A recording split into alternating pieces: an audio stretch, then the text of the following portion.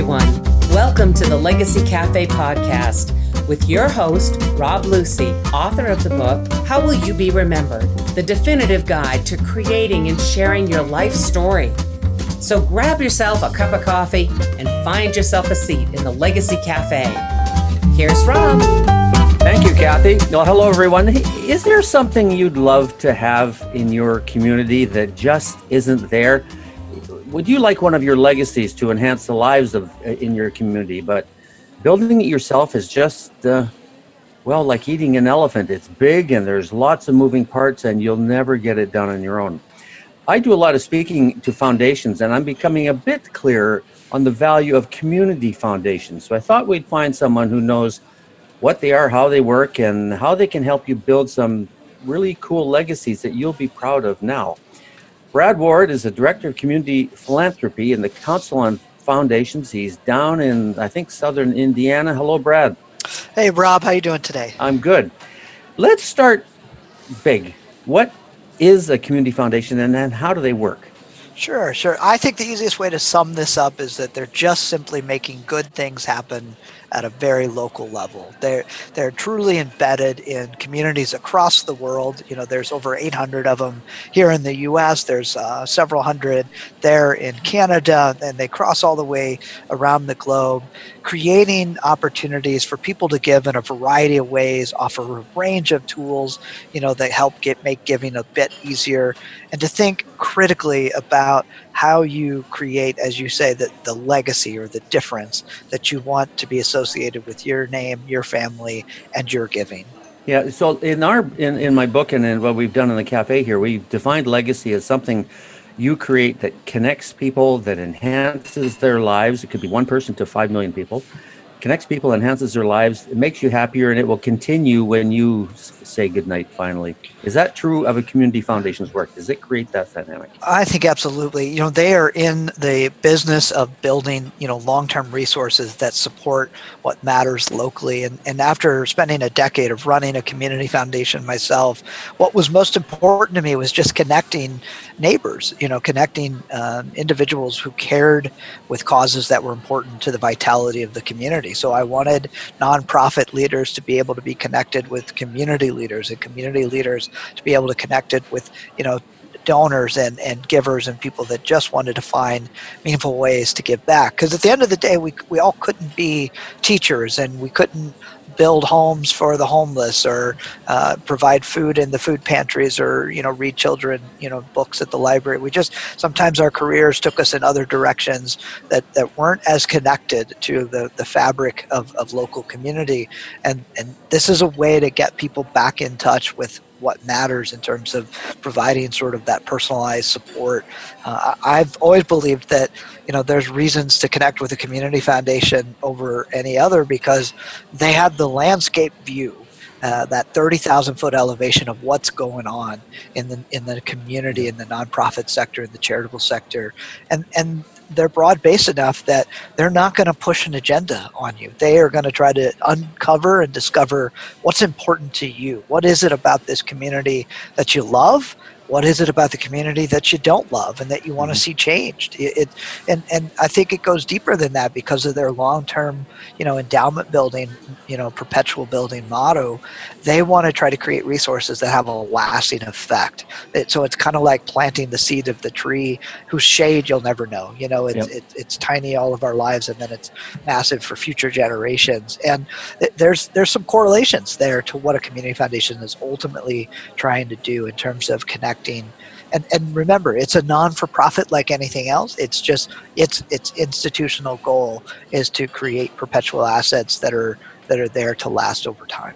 Now, you ran a foundation. I bet you've got some stories. I'm going to ask you about them, but let's back up a minute again. I haven't been to or someone listening has not been to talk to a community foundation. What's the benefit of me, the legacy builder, walking over to a community foundation and starting a relationship? So I think often, people, I don't think people sit around trying to figure out how to give away their money, right? It's not the, but when you start to think about where your discretionary giving goes, and often we struggle with the fact is of the matter, it's buyer's remorse so many times when you buy the new vehicle and you drive it off the lot, or you go and pick up the big screen TV and you think, gosh, but you don't experience that when you give to charity. In fact, what I often hear time and time again is, I wish I could do more. And the Community Foundation is a unique player where you start to figure out, well, how do you do more? And at what point in your life does that more become reality? And so that's where estate planning really factors into this. And you're thinking about your legacy, you're thinking about your assets over time. You're thinking about what you can do today in your lifetime and how that might evolve and change as you grow. It's also a tool to help people think about, well, what really does matter to me? What do I want to see still thriving in this community in 10, 20, 50 years? What do I want to change for my grandchildren or great-grandchildren? You got a story that tells me, that basically says this in real terms. Tell me about your time as running a community foundation. You can probably see some faces in your mind's eye, but what they did.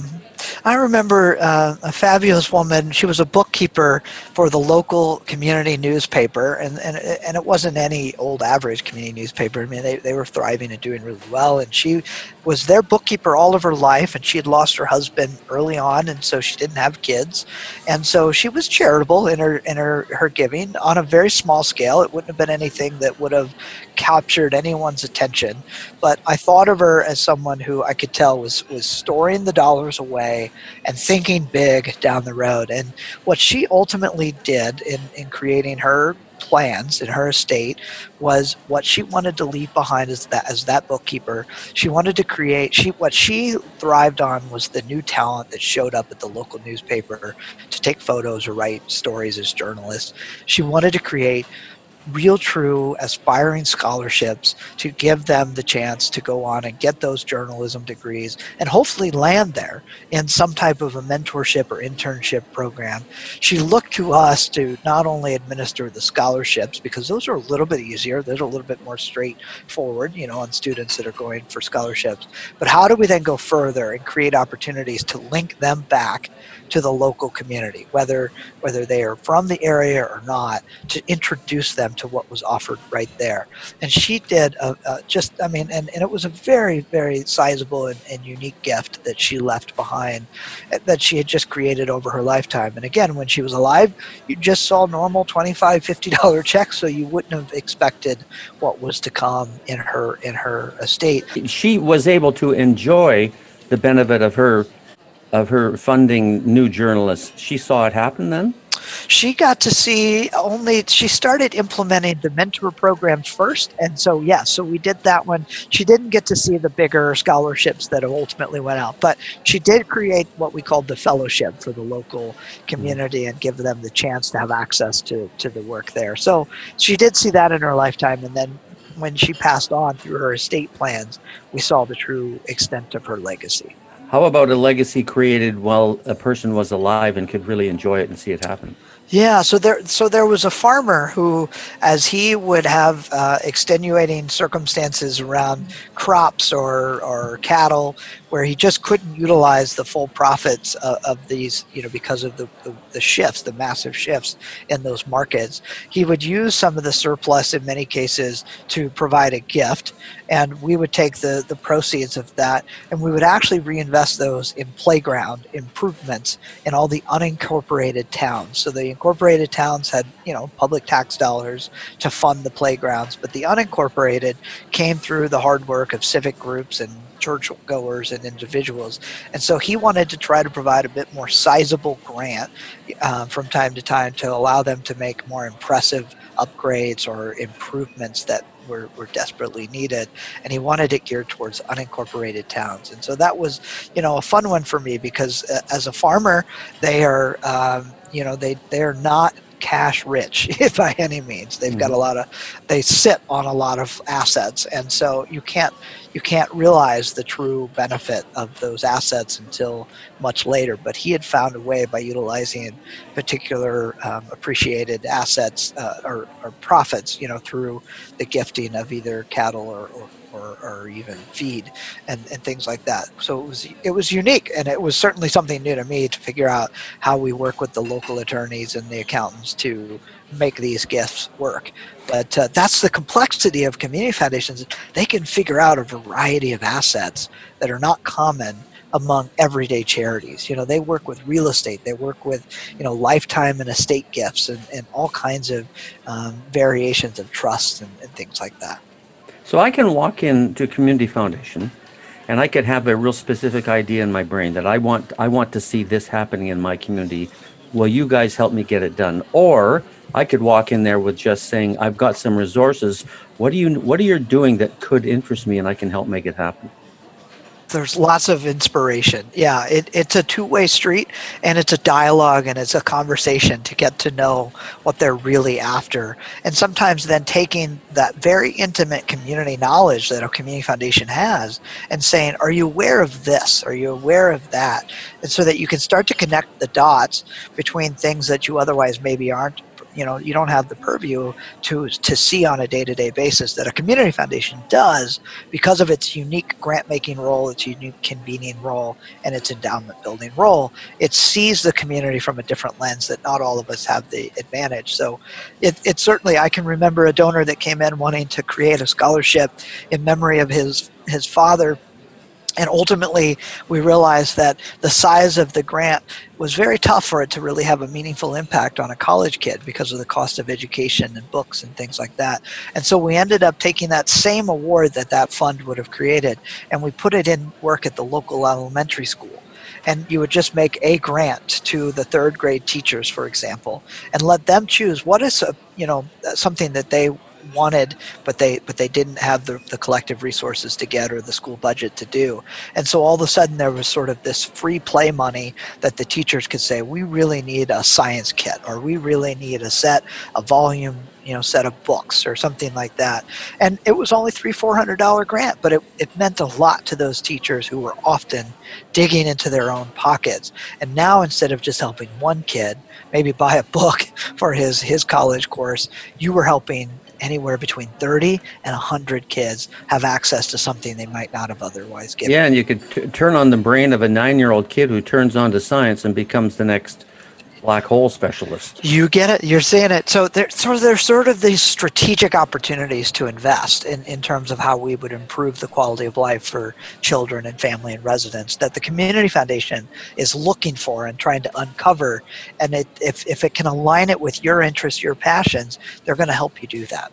Now, would it be unfair for me to say that Community Foundation is kind of a middleman? They're going to take the resources and discussion and my needs and place them where it's going to happen. Is that? I would agree wholeheartedly. They're designed to build these endowed funds that benefit all aspects of the community today and tomorrow, and they're doing it by working with donors willing to invest back in their community in a way that is most effective, that you can create a personal legacy, but at the same time you can utilize that professional and personalized expertise of the Community Foundation to make wise choices for how those philanthropic dollars get put into use. Just real briefly again, some people think of foundations, they might probably think of corporate foundations or family foundations.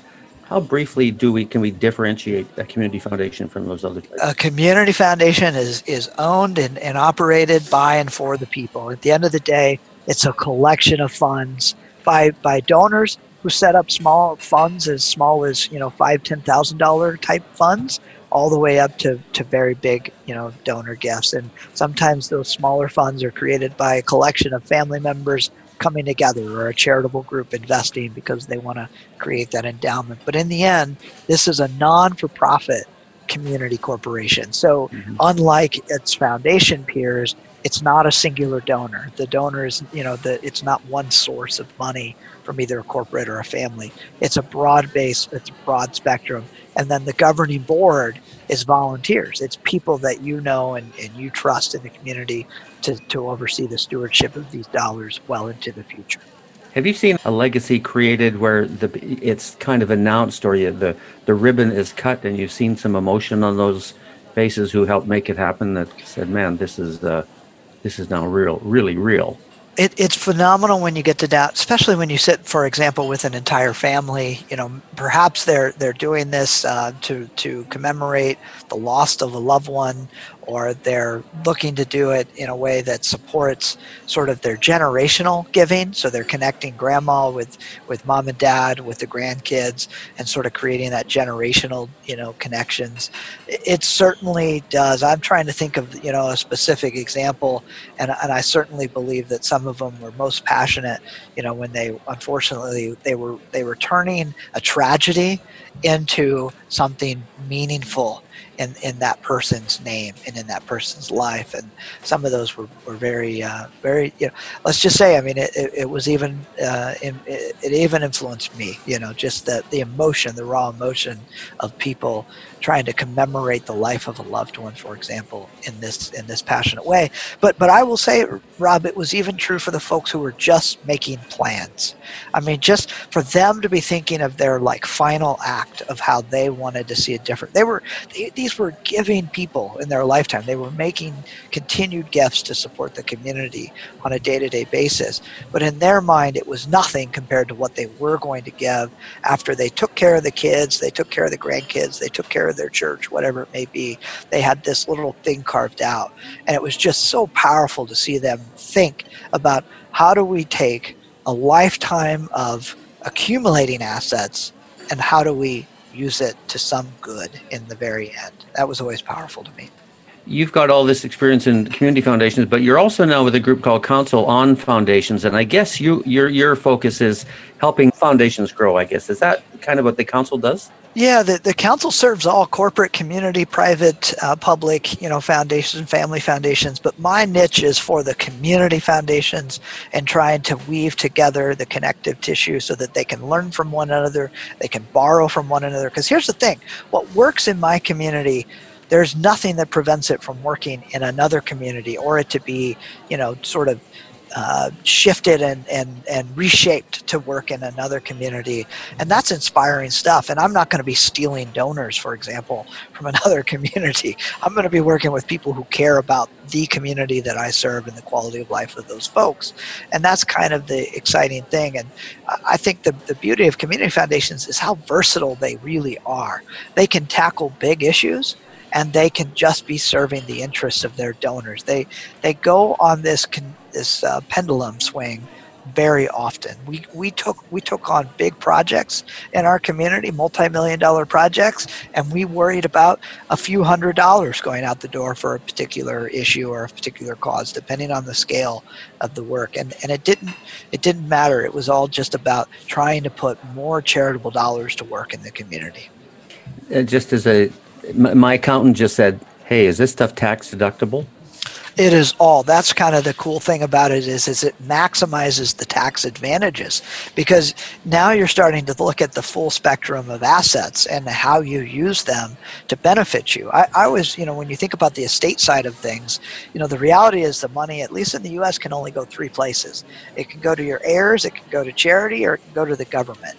And a lot of times we can minimize the government tax burden, which only increases what your heirs get and what the community gets by using these charitable vehicles. And there's certain assets that are better to be used for different purposes. And working with professional advisors is something that community foundations do consistently to try to be as supportive as they can in making these things work to the benefit of the community and to the benefit of the family. So here's my takeaway then from our conversation. So I could have an idea like $300 donations to a grade 3 science class, which could change the life of 2 or 3 kids forever. Or I could have a bigger idea for a monster park that the kids in the community need. I could walk in and say, I want to do one of these. Or I could walk into a community foundation and say, I don't know what I want to do. What do you guys got going that I can help? Is that the way I should look at it? Yep. And sometimes you'll get people that just say, you know what, I just want to help things in the arts, but I don't know which charity is doing the best sort of work in improving the art scene, or I really care about, the animals. Well, there's all these different charities supporting, animal causes. Sometimes the Community Foundation can create field of interest funds that just support that field, whether it be, environment or supporting education or supporting the art. They can do that, and they can help find those, and it gives them the flexibility, if you think of it that way. And some of the greatest gifts that community foundations harbor are these, what we would think of as unrestricted. They're not designated for any particular cause, but they're for whatever the community might need down the road, things that we can't quite fathom today, but it gives the Community Foundation the flexibility to direct those grants in the highest needs of the future. And those are real opportunities to make a lasting gift in a great way. Hey, Brad, we want to let the people in Legacy Cafe move forward on this. Have you got anything you could download and we can ship off to our listeners about what foundations are and how they run, and just kind of school me a bit more before I go visit my community foundation? Yeah, and so I think that there are two things that I like. There's a website called communityfoundationatlas.org, and it is a tool that helps you find a community foundation anywhere in the world, and it has all kinds of profiles and facts and stories. And then, at my own organization, we have a community foundation locator, and if you just Google community foundation locator, you'll find it. Or if you go to COF.org, which is Council on Foundations, there's this great tool for community foundations in the United States. And as I said, there's 800 of them, so you can select by state and you can see. And when you're in places like Arkansas, there's only about 9 community foundations. But if you're in Florida, there's over 30 of them. Mm-hmm. And so it really can be geographically focused. Terrific. Brad, thank you. That's great. I've always been curious about what community foundations do, and now with this broad overview, it'd be great to have some folks walking in saying, "Hey, I want to do something, and I know you guys can help." And there's no pressure, Rob. I don't want anyone to feel like they have to bring the checkbook. Those first few conversations are just trying to figure it all out. So that's the beauty. Consider them a friend in this journey that you're hopefully on in creating your own legacy. Terrific. Thank you, Brad. Most appreciated. We hope we know the folks at the Legacy Cafe will join this. We'll probably want to have a look at it, and you can learn a little bit more by going to legacycafe.org/COF. legacycafe.org/COF. Brad, thanks for the time. Much appreciated. And we hope we see a bump in community foundation use because of what you and I have done here. All right. Thank you, Rob. Thanks, everyone, for listening. We hope you enjoyed it. I'm Rob Lucey. This is the Legacy Cafe, and we'll see you again next time. Hey, thanks for listening to the Legacy Cafe podcast. We have lots of great conversations coming your way. And by the way, if you want us to send you reminders that a new podcast is ready for you, go to legacycafe.org to subscribe. That's legacycafe.org. Have a great day, and remember, the coffee and conversations are always hot at the Legacy Cafe.